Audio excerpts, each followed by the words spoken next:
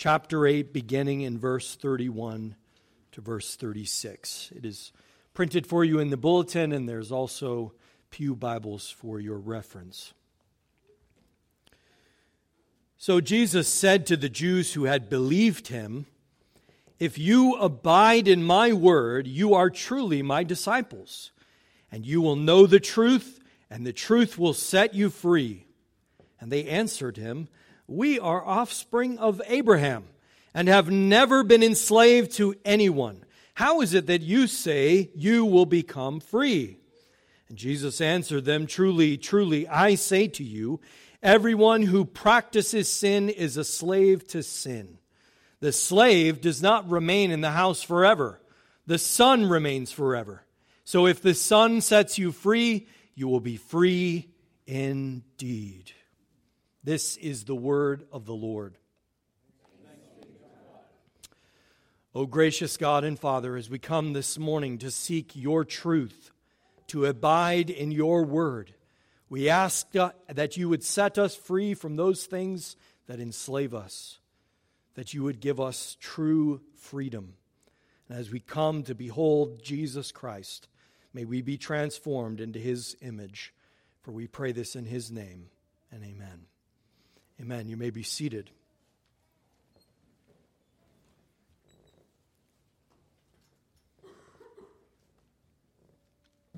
How do people become enslaved? How do people who are free become enslaved? Rome enslaved its population by feeding them bread and giving them games, entertainment. They distracted them with the games, and they fed them just enough to subsist, to distract them from politics, which enabled the ruling elites to take more and more of their freedom. So in essence, bread and games were used to keep the population, the masses, controlled, politically passive through appeals to their basic needs and pleasure. We often think of that movie from Gladiator. Are you not entertained? And they kept the masses enslaved to their passions, their desires, their base impulses, so that they could slowly rob them of more and more of their freedoms. Does that not describe what is happening to us today in the West? But what is freedom? We speak of political freedom, religious freedom, freedom of speech, economic freedom, and it is easy to be moved with passion by such ideas. We can rally together and fight against tyranny, seeking to bring liberty to those who are oppressed. I did that after 9/11. But when you get political and economic and religious freedom, when you get free speech and the freedom from want of poverty, and are you really free? In what sense is that freedom? What does Jesus mean when he says, "You will be free indeed"? You see, Jesus challenges the Jews who had believed in him. These are the Jews among the crowd that are inclined to trust in him. But remember, just as in chapter 2 and in chapter 5 and in chapter 6, Jesus does not entrust them because their faith is superficial. They like the signs. They like getting their bellies filled with the bread. They love the miracles. But is that belief that will bring true freedom? Jesus cuts to the heart of their religious hypocrisy, calling to them to something more than that kind of superficial faith. Something more than a genetic bloodline to a chosen race. He wants them to know the truth. He wants them to have real freedom, to be free indeed. But what is that kind of true freedom? And to answer that question, I want to work backwards through this text and unpack first the slavery of sin before opening up the freedom of a Christian. So first, Notice how Jesus' offer of freedom in verse 32 provokes their defensive response in verse 33. We are offspring of Abraham. We have never been enslaved to anyone. As we've noted before, John often employs irony. Isn't it ironic that a people who are currently under Roman rule, at that very moment, they're not free. They can't just do whatever they want as a nation. And think back through their history. Is this a people that's always been free, that's never been enslaved? Name a political power over the Middle East that wasn't over Israel. Babylon, Assyria, Egypt. 430 years as slaves in Egypt. And yet they say, we have never been enslaved. Isn't that ironic? How is it possible for these educated men to overlook their own history? I don't think that it's ignorance. I think what they're claiming is not that in their history they weren't enslaved by other nations, but that because they are Abraham's children, despite their outward situations, they were free. They were claiming the covenant promises that God had made them a kingdom of priests and an holy nation. Exodus 19:5. Now the question remains, does that make you free? If you belong to that people who are called to be a holy priesthood, a royal nation, does that make you free? Can you be free indeed just by belonging to the right group? Can you be free if you're baptized? Is that what sets you free? Jesus is drawing a distinction that will get made often throughout Scripture. Not all who are descended from Israel belong to Israel. Romans 9:6. The distinction between them is one of faith. It is not the outward condition of being circumcised, of being a part of the people of God, but the circumcision of the heart that matters. You can have all the outward trappings of religion and still be enslaved to sin. For everyone who practices sin, as Jesus said, is a slave to sin. Verse 34. Some trust their whole life in their church going, and their giving, and their Bible reading, and their pious prayers. And yet Jesus warns not to trust in self-righteousness.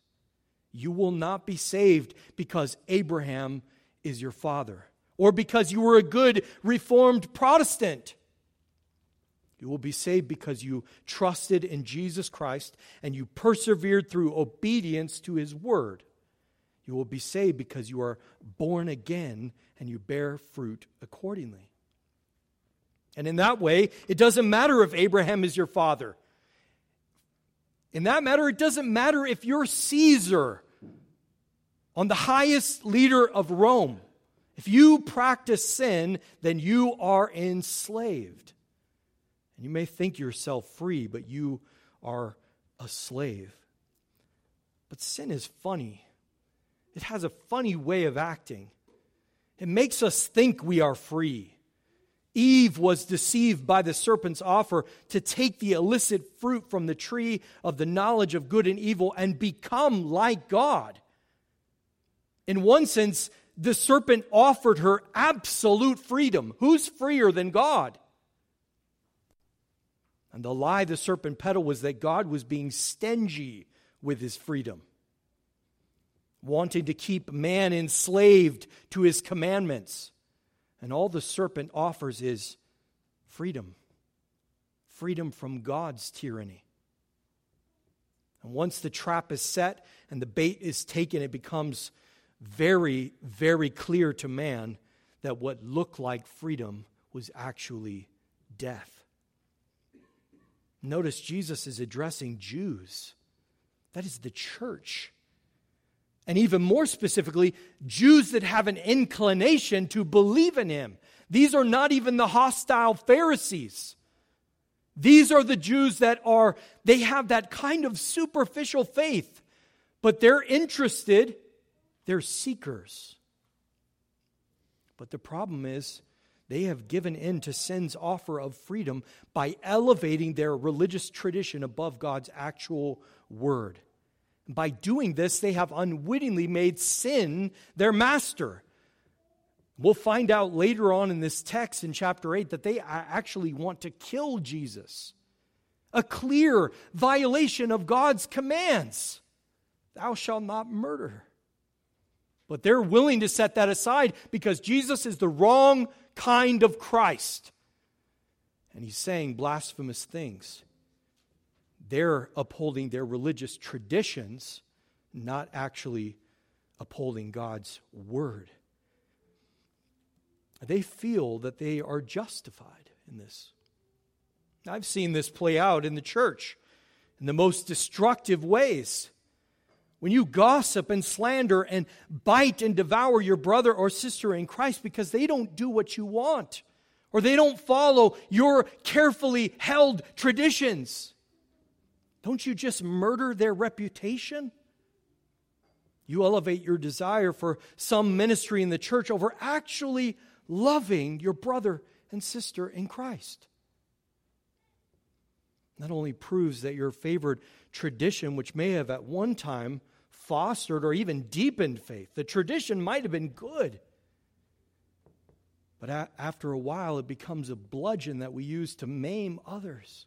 We sit down and we look down on others who don't do the same things we do. They don't go to the same Bible studies we go to. They don't want to put their children in children's church. Have you not done just what the hypocritical Jews are doing to Jesus? Are you not proving Jesus' point that sin, not Jesus, is your master? Nothing, Jesus teaches, is more enslaving than religious traditions, than religious hypocrisy. Clean cups on the outside, but filled with poison. Sin offers freedom, but it will enslave you and bring you only death. The same seductive lie plays out on screens in the privacy of homes. As pornography promises the thrill, the freedom of infidelity without the repercussions. However, don't be deceived, for you may one day awaken to the realization that you have surrendered your strength to a screen. And you're no longer capable of maintaining a real life relationship with a woman. A woman who is mysterious and unique and requires nurturing and care, who will only open up to you if you provide for her and protect her and create a safe place for her to flourish. And that requires discipline and patience and skills that you must develop over a lifetime. But the rewards are fruitful companionship and a partner to navigate and shape the world with. This is unlike the instant gratification of porn with artificial women who are ever ready and willing to cater to your every desire. The only reward to pornography is death. There is no freedom there. Sexual sin is just one example of sins that our society are constantly pushing in front of us, offering us freedom. And embedded in them are hooks that catch us. Consider another, food. Take Dunkin' Donuts. Doesn't it promise the same freedom? Only to enslave you to a meticulously engineered blend of sugar, salt, and fat, ensuring lifelong addiction. One day you may find yourself having consumed your life away, and your body is riddled with diabetes, and your organs are failing under the strain, and the enticing promise of delicious food has trapped you. It offered you freedom, but it brings only death. And the same principle applies to consumerism. Many people operate under the belief that acquiring the right item will bring them happiness, that shopping equates to freedom. However, with each purchase, they only sink deeper into debt, and the elusive happiness and true freedom they seek is pushed farther and farther away. You might justify your purchase because it's a good deal. It's 150% off. It's still $500 that you don't have. Or maybe you got it at a thrift store, but you don't need it. But it's the underlying motive behind the shopping, the insidious falsehood that one more purchase will grant you freedom. That's the issue. Yet you fail to realize that you have become a slave to your debt. Maybe sex or food or shopping is not your thing, but you love control. You seek freedom by trying to control others. Men classically do this by using their strength to coerce others, especially women and children. Through physical or verbal abuse, you might seek to use your power and authority to control others. However, a more prevalent issue, particularly within the church, involves women who exhibit abusive behaviors. And this type of toxic femininity is a form of control, where a woman manipulates others through her emotions, through her tears and guilt trips and more. She often portrays herself as a victim to elicit sympathy, and then she uses flattery or withholding of affection to exert control. And this often occurs with individuals who unknowingly play the role of the white knight, rushing in to rescue the perceived damsel in distress, and they fail to realize that Milady is the abuser, the manipulator. And the men they are targeting are her victims. I've even seen women exhibiting this behavior to their own children. And it's a form of control. Regrettably, these strategies are playing out not only within the church, but also in the political realm and campuses everywhere, as our society continues to become more and more feminized.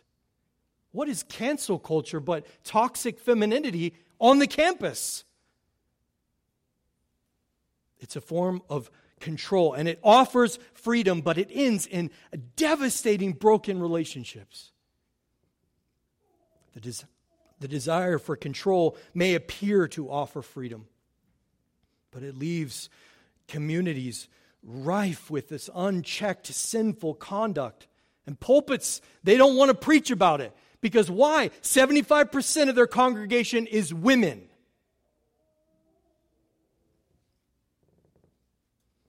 Engaging in sin enslaves you to its power, making it your master. Sin often deceives you with a promise of freedom if you succumb to it.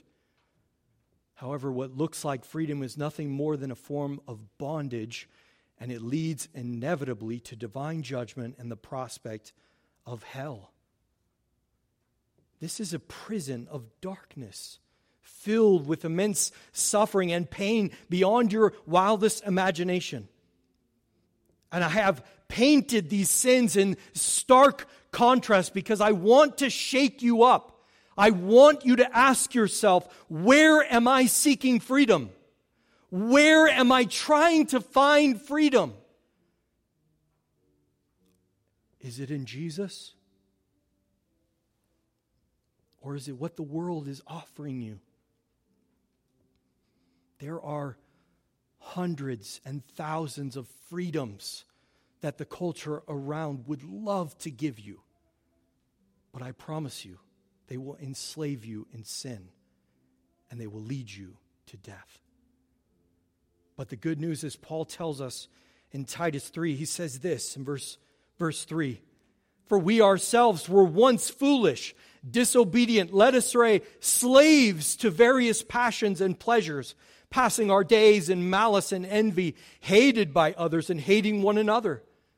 But But when the goodness and loving kindness of God our Savior appeared, He saved us not because of works done by us in righteousness, but according to His own mercy by the washing of regeneration and renewal of the Holy Spirit, whom He poured out on us richly through Jesus Christ our Savior, so that being justified by His grace, we might become heirs according to the hope of eternal life. The saying is trustworthy, and I want you to insist on these things, so that those who have believed in God may be careful to devote themselves to good works. These things are excellent and profitable for people. You see, Jesus came to save us from sin's grip on us, to liberate us from bondage to sin, and set us at liberty to devote ourselves to good works. And let's look closer at the freedom of a Christian, the freedom that Jesus offers to those who abide in Him, in His Word.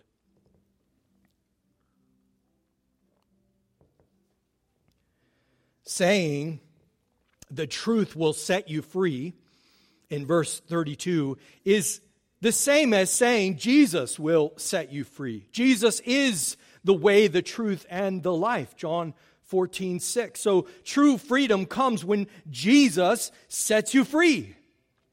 To be free indeed, you need to be liberated from that which you were enslaved to. As we have already noted, this is not through a genetic test.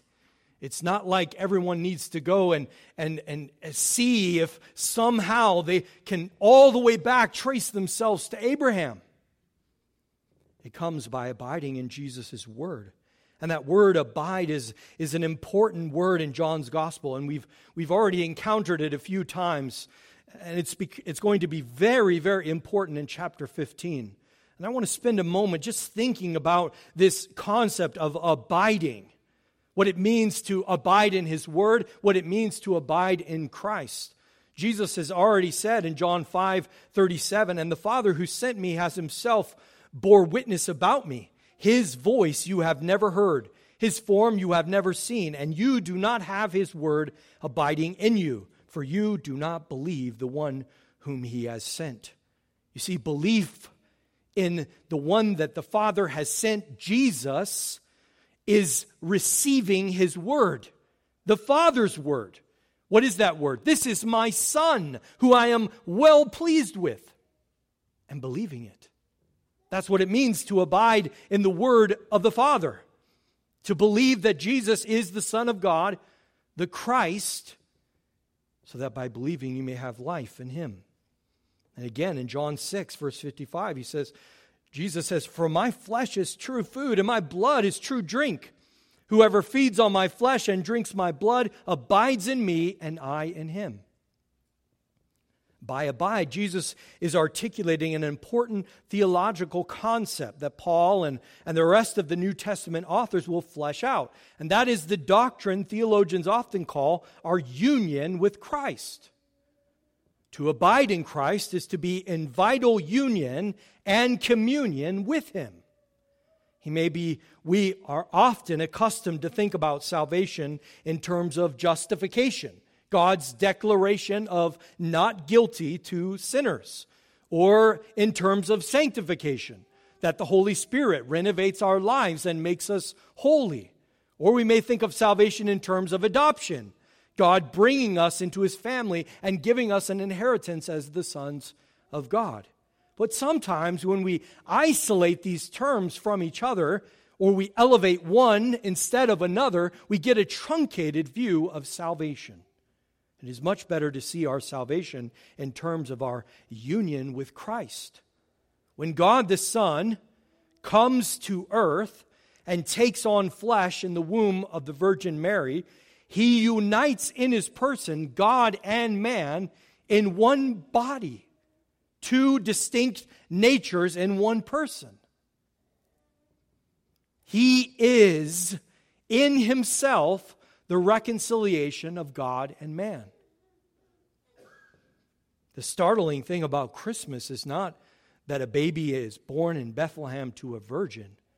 The startling thing is that God came God came and he took on flesh and he dwelt among us, and we beheld his glory, glory as of the only Son from the Father, full of grace and truth.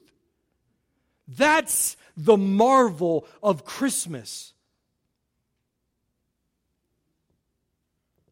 And the startling thing grows into something almost inconceivable, at least by human standards, when the God-man Jesus Christ offered up his own life as a sacrifice for sin.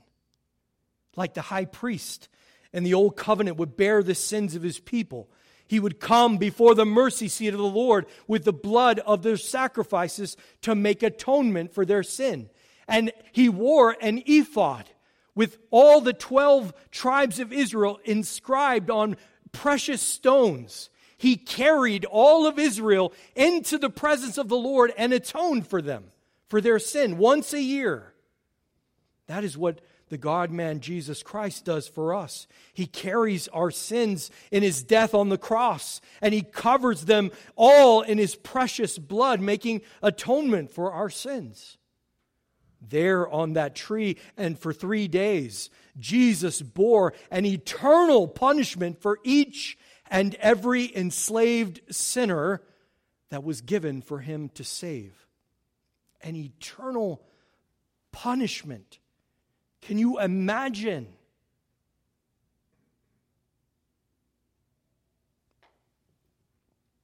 It was as if you yourself, with all your sins and all your guilt, hung there on that tree and descended into the grave and endured the whole weight of God's wrath for your sins, only to rise victorious from the dead 3 days later. You were there with Christ because you were united to him as a body to a head, as a branch to a vine, as a bride to her husband, and becomes one flesh. These metaphors help to describe the reality of your union with Christ. And out of that vital union with Christ comes your justification, and your adoption, and your sanctification, and your final glorification. But none of those benefits are outside of Christ. All of them take place in him, and you are in him. And therefore, you have salvation. That is the point of Jesus' comparison between the slave and the son in verse 35. He says, the slave does not remain in the house forever. The son remains forever.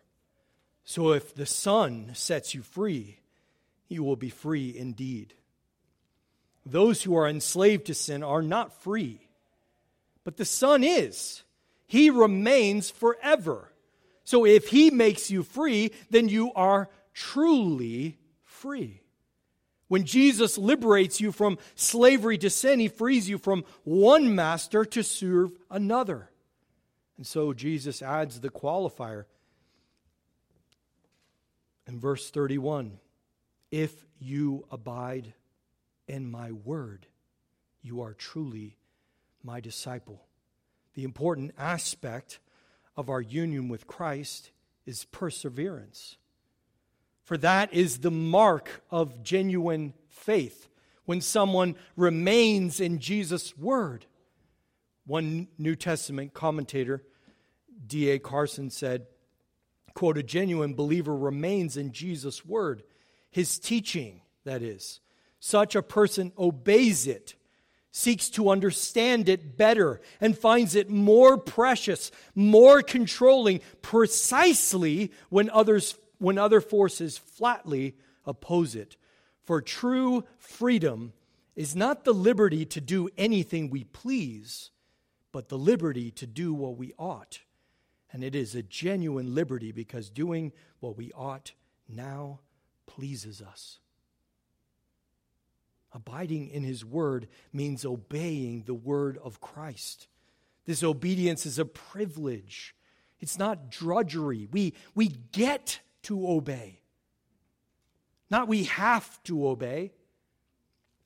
Martin Luther, in one of his very early tracts that helped launch the Reformation called The Freedom of a Christian, he wrote this: "The Christian individual is a completely free Lord of all, subject to none." The Christian individual is a completely dutiful servant of all, subject to all. Did you hear that?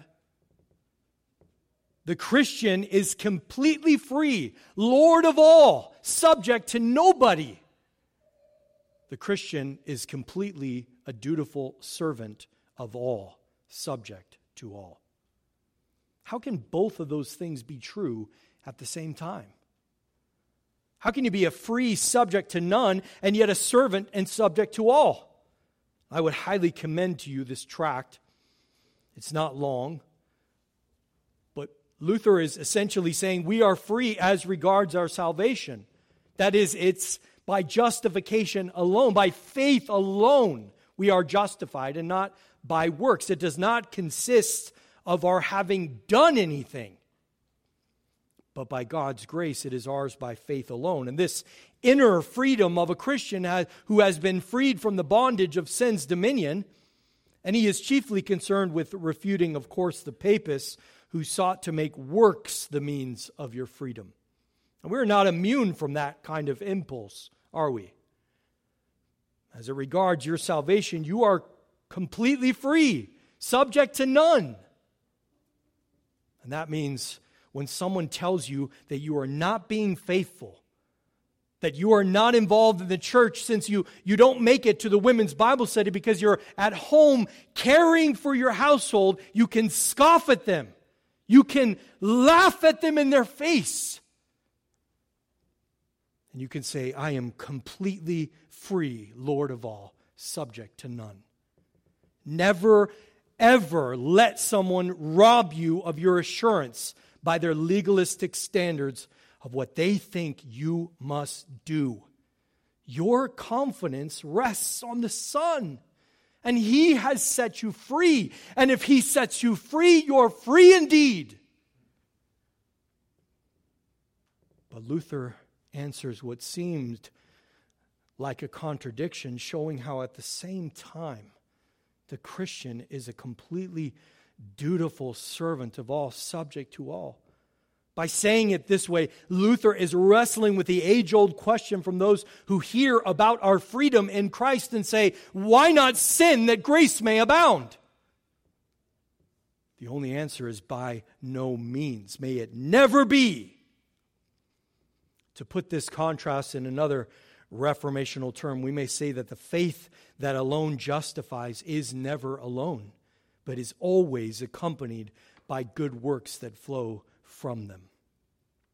What place does good works have in this freedom we have as a Christian?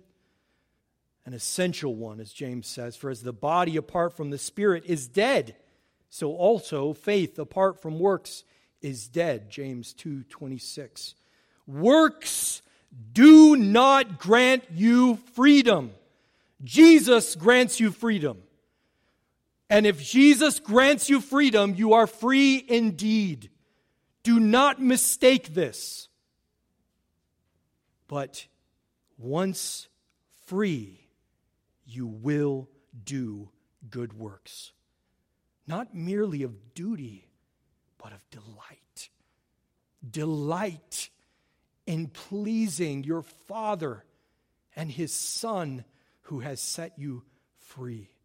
So Jesus says, you will know you are truly my disciples if you persevere in your obedience, bringing forth the righteous fruit of that freedom that you have in Him.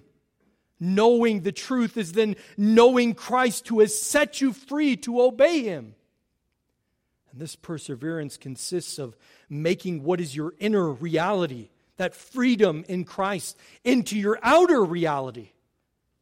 Your sanctification is living out of what is already true of you. How do you imagine children of God live? How do you imagine that they live? Well, live like that. We need not guess. Jesus and the apostles very ably describe what that looks like in great detail. But it can be summarized in this way: you shall love the Lord your God with all your heart and with all your soul and with all your strength and with all your mind, and your neighbor as yourself. So abiding in Jesus' word is to allow faith to work through love. What characterizes those who practice sin is slavery. What characterizes those who the Son has set free is love. But lest you be ignorant of sin's designs, your old man dies 1,000 deaths before you are rid of all the remnants of the flesh. And this constant war, the spirit against the flesh, is our present struggle in the body. So don't think just because you have been freed from sin's dominion and now serve as a slave of righteousness that you will not fall into the practice of sin. The habits of the heart die hard, and it is painful. It is painful to bring forth love. And I don't mean our own definition of love, but Scripture's definition. Love is patient and kind. Love does not envy or boast. It is not arrogant or rude. It does not insist on its own way. It's not irritable or resentful. It does not rejoice at wrongdoing, but rejoices with the truth. Love bears all things, believes all things, hopes all things, endures all things. Love never ends. Which one of us can say, I have arrived at giving that kind of love? None, not one of us. For we often find a contrary law at work in us that makes us impatient and cruel. And we envy and boast, and we are arrogant and rude, and we always insist on our own way. We're irritable, and we hold grudges, and rejoice in unrighteousness, and we disparage the truth. And all the while we crumble under the first hardship into doubt and despair until we finally just give up on love altogether and we become an old curmudgeon. The freedom Christ gives is liberating. As we have considered these words of Christ, I want you to leave this place with these questions in your mind. Where am I seeking freedom? What sins are enslaving me? What of my besetting sins constantly trips me up? And if Christ has set me free, do I abide in His word through obedience? You would do well to ask daily such questions, begging the Holy Spirit to show you your sins and remind you of your freedom in Christ. If the Son makes you free, you are free indeed. Amen? Amen. Let's pray. Oh, gracious God, we are so deeply humbled, and we mourn our own sins as we consider that you bore them all on our behalf, freeing us from the bondage of sin and death, and putting us at liberty to walk in righteousness. We marvel at your grace and mercy that sent your only Son to stand in our place and purchase our freedom and give us that great declaration that we are free in Him. Father, bring forth the fruits of that freedom in our lives in demonstrations of love, in faith, and its obedience. We pray this in Jesus' name, and amen.